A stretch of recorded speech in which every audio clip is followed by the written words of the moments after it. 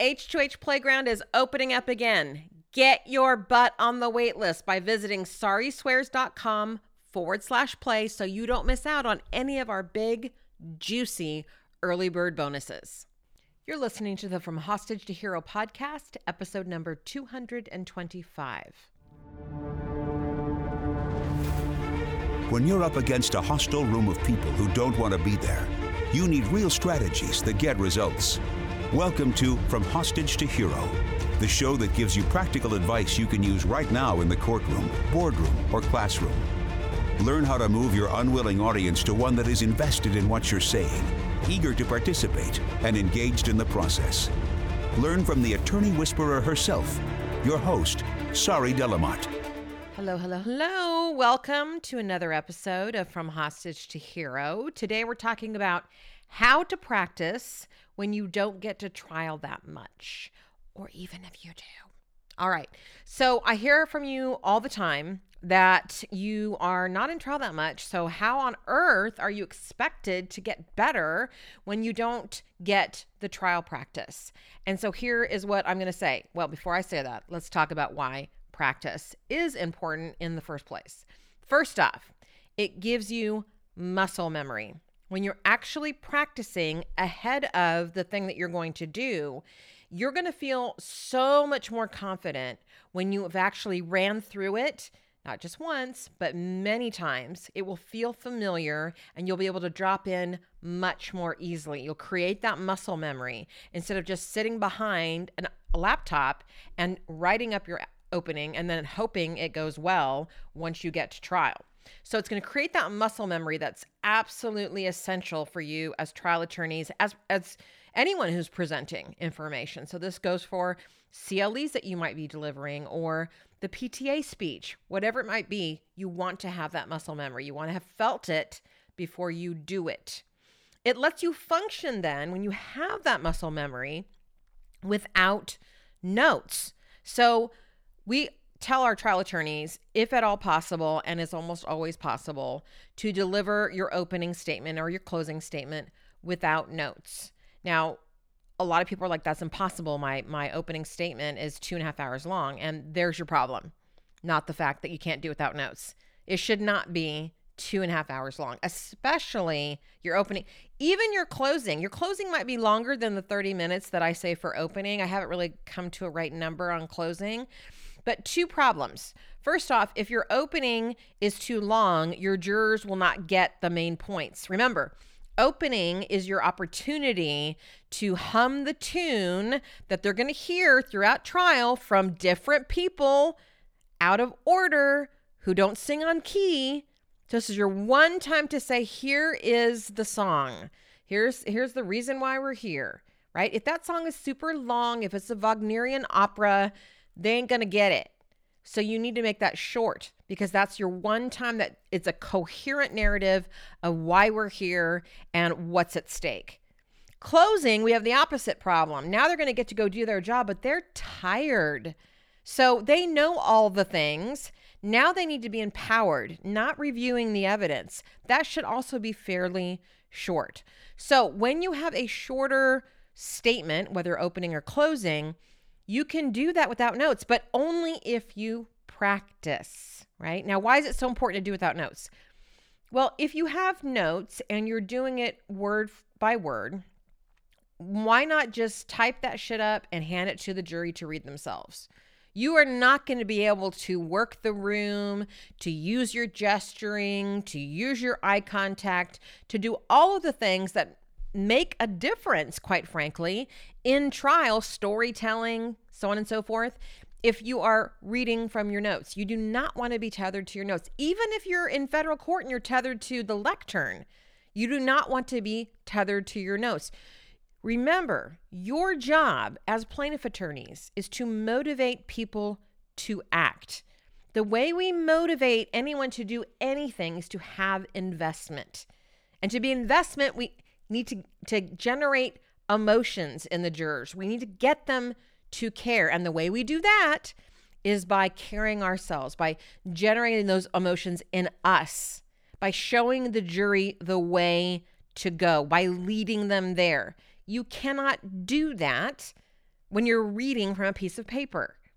So this practice piece is so huge because it allows you to go without notes, and going without notes allows you to make those connections and lead that jury emotionally in the courtroom. But here's the other thing. The spoken word is much different than the written word.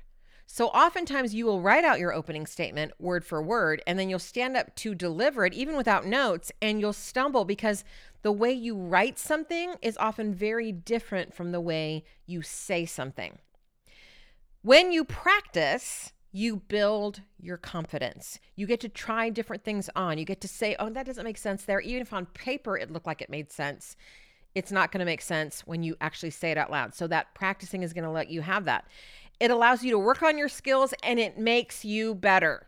All right. So that is my spiel on why we should practice. Now, again, I said this, I think probably 200 podcasts ago, but a very well-known trial attorney once said, I don't like to practice. It makes me sound too rehearsed. I think the opposite is true. I think if you're just going off the cuff, then you are not hitting the points that you want to hit. And if you're reading from a script, as we just said, that's not good either. So when I'm talking about practice, I do not mean memorizing word for word, right? I keynote all the time. I do 45-minute to 90-minute keynotes. I do 8-hour trainings. I do not do anything word for word, but I have practiced my keynotes, not my trainings. I have practiced those so that I know where I'm going, what the flow is. I've had the words in my mouth, so to speak. So it doesn't feel rehearsed. It feels familiar. That's the difference for me. All right. So there are 3 types of practice. The first type of practice is the practice that you do by yourself, right? So you are standing in your office or in your den, and you are attempting your opening statement, so on and so forth. The second type of practice is with others. So that could be with a focus group, that could be with fellow attorneys, that could be in front of your family, but you are presenting or practicing with an audience of some kind. That could be on Zoom. The third type of practice is the actual performance. And you say, well, how's that practice? Well, because the more you perform, whether that's behind a piano on a stage or in front of a jury, the better you get. So that in itself is practice as well. The more times you get up in front of a jury, the easier that it's going to be as your career continues on. Now, all of these are important for different reasons, right? So if you just tried to get the kind of practice that happens in front of a jury, meaning the actual performance, that's not great, because then you haven't built that confidence. You haven't heard what it sounds like out loud, all of the things that I just talked about. So we need the other two, right? But if all you ever did is practice by yourself before getting in front of a jury, you may not get some valuable feedback. So it really takes all 3 types, because even if you get in front of people without practicing it on your own, and I've seen this happen, is you're kind of swirling, you're not really sure what you want to say, and your audience gets frustrated. So all 3 parts are really important when you're trying to build that muscle memory. First, trying it on your own, by yourself, getting the words in your mouth, seeing what makes sense out loud, getting that muscle memory.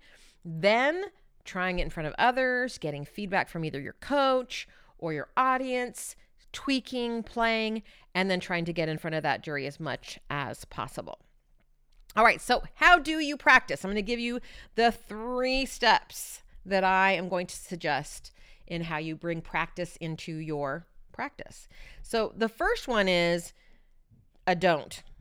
Do not write it word for word. When you're putting together, let's say your opening, you do not want to be sitting behind a laptop to do that. What you want to do is get up and get some flip charts. I always recommend 2. I know the easels are like $99, $129, and you're like, 2? Yes. You always want 2, and you want 2 different flip charts. And I like the ones with the stickies on the back, so I can take things off and put them around my room, right, as I'm preparing something. So you want to, instead of sitting and typing, the very first thing out of your mouth, you should be standing and just trying it out. You're like, but sorry, I don't have my thoughts generated yet. You're not going to have a lot of great thoughts being generated behind a laptop. Now, some of you can. that's a great place for you to start. And then you get up and you start trying it out.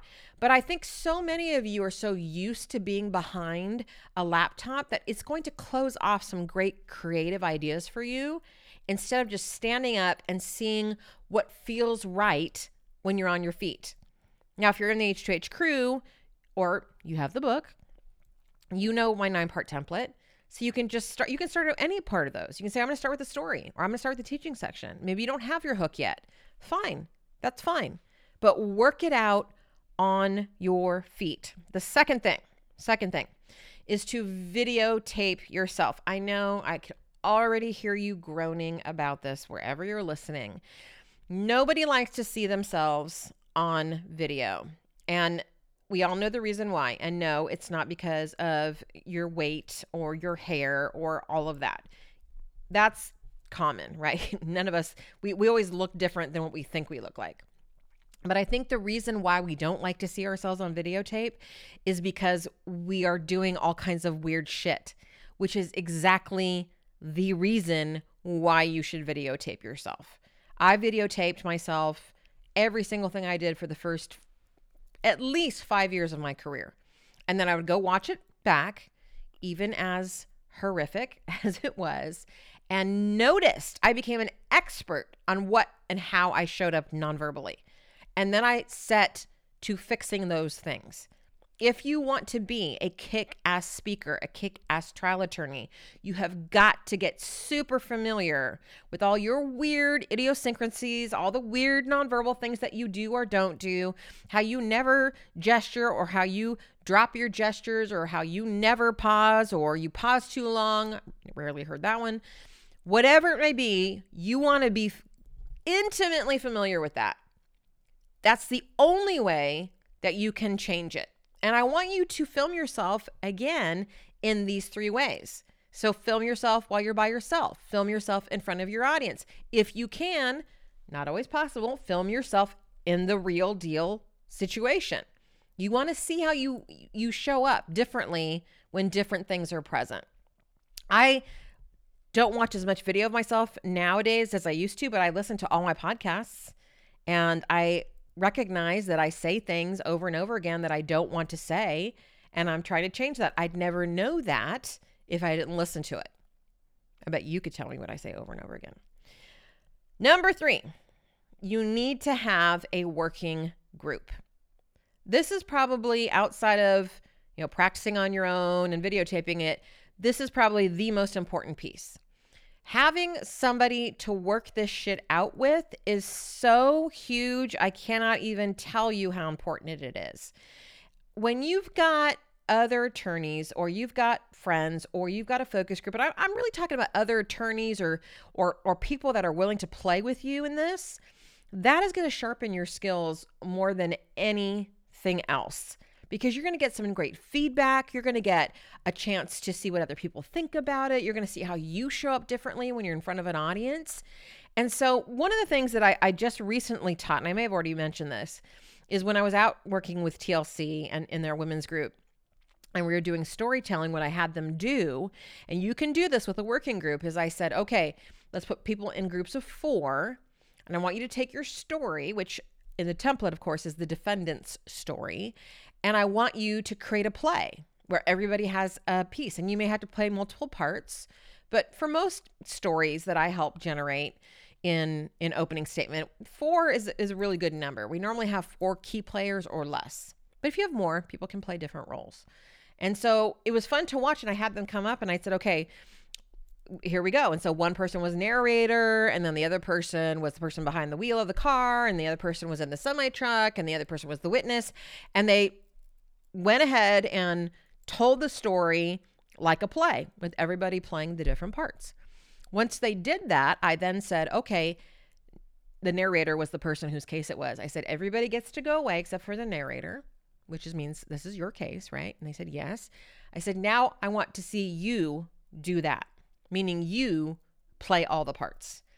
And what was so amazing about that is that because they just saw it happen in front of their eyes, it was so easy now to actually step in to the roles that this working group helped them actually manifest in front of them. and play all the parts themselves, because this is what you have to do in trial, is it not? When you tell the story, you have to be every person. You have to change your voice, change your posture, step out, be narrator for a minute.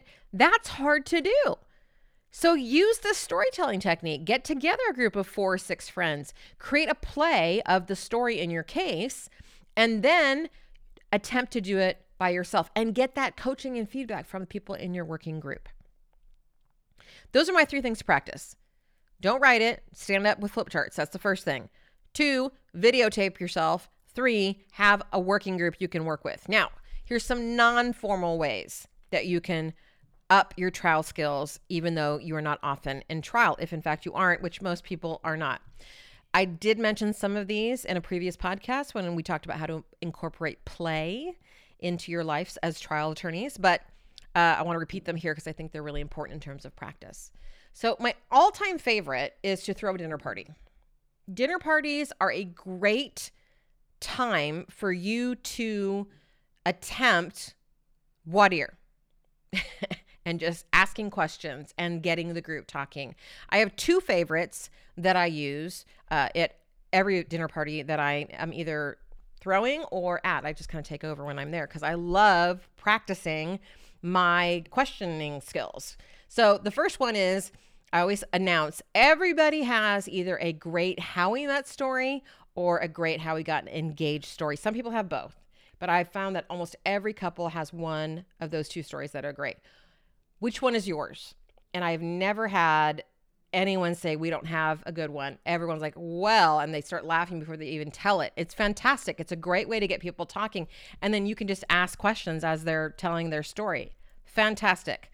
Another one that I use, is I always say, put them in order. Cake, pie, cookies, ice cream, which is the right order, by the way. And they go, what do you mean? I said, in order of your of those desserts. What's your top, and then your next one, and then your next one, your next one. And it's just hilarious how people start arguing about this. They're like, well, is cheesecake cake or is that pie? And well, where does brownies fit in this? It's a great thing. You don't have to use these. My point is that when you are in the company of other people, practice these skills. Practice asking people questions. Practice having these interactions with your fellow human beings. Another one, practice telling stories. We're creating a how to create keynotes in the H2H crew right now. And one of the things I had them do is create a story bank. It doesn't have to do anything with trial or anything with your keynotes. Just what are the funny stories that have happened to you, things that have happened to you that are bizarre or weird or hilarious or embarrassing. Start writing that shit down. You can steal other people's stories. You got to, when you're telling the story, say it's not you, don't make it you. But I've heard a ton of people tell crazy ass stories that I retell because they're such a good story. That's going to help you with your storytelling. Practice telling stories about things that have happened to you.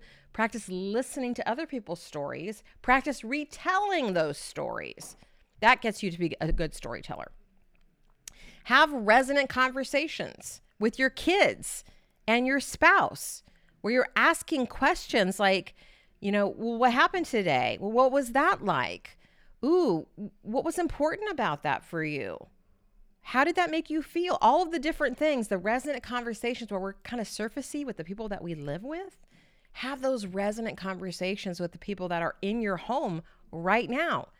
If you're not having those at home, how the fuck are you going to have those in court? Take the Fundamentals of Coaching course at Coactive Coaching, CTI. It's coactive.com, CTI. That's where I got my training. That's where Coach K got his training. All of our coaches at H2H are trained in the Coactive method. Their opening course, Fundamentals, I think it's called Fundamentals of Coaching, is a 2.5-day course. I think they do them now virtually, and you will learn all kinds of things about powerful questions and resonant conversations and levels of listening. It's fantastic. And I personally believe it's a primer for any trial attorney that wants to get really, really good at asking questions, not just of jurors, but of your clients. It's just fantastic. Witnesses. And join the playground. Duh. That's why the playground exists. Our number one reason we exist is to give you a place to play and practice. We often say, come and fail here first before you do it out there in trial. We're going to be opening the Crew in September, so get that on your calendar. We want to invite you to come and play with us. Practice is huge. I don't know of any other career that demands that you perform in public where the people in the career spend very little time practicing that actual skill. It's like basketball players who just show up for the games and maybe a game of scrimmage. Is that what it's called? Right? The night before. No. If you want to be a kick-ass basketball player, you're going to go to the practices. Constantly going to practice.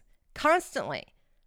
You don't just show up to the games, and neither should you. So I hope that helps get more practice into your practice, and I'll talk to you next week.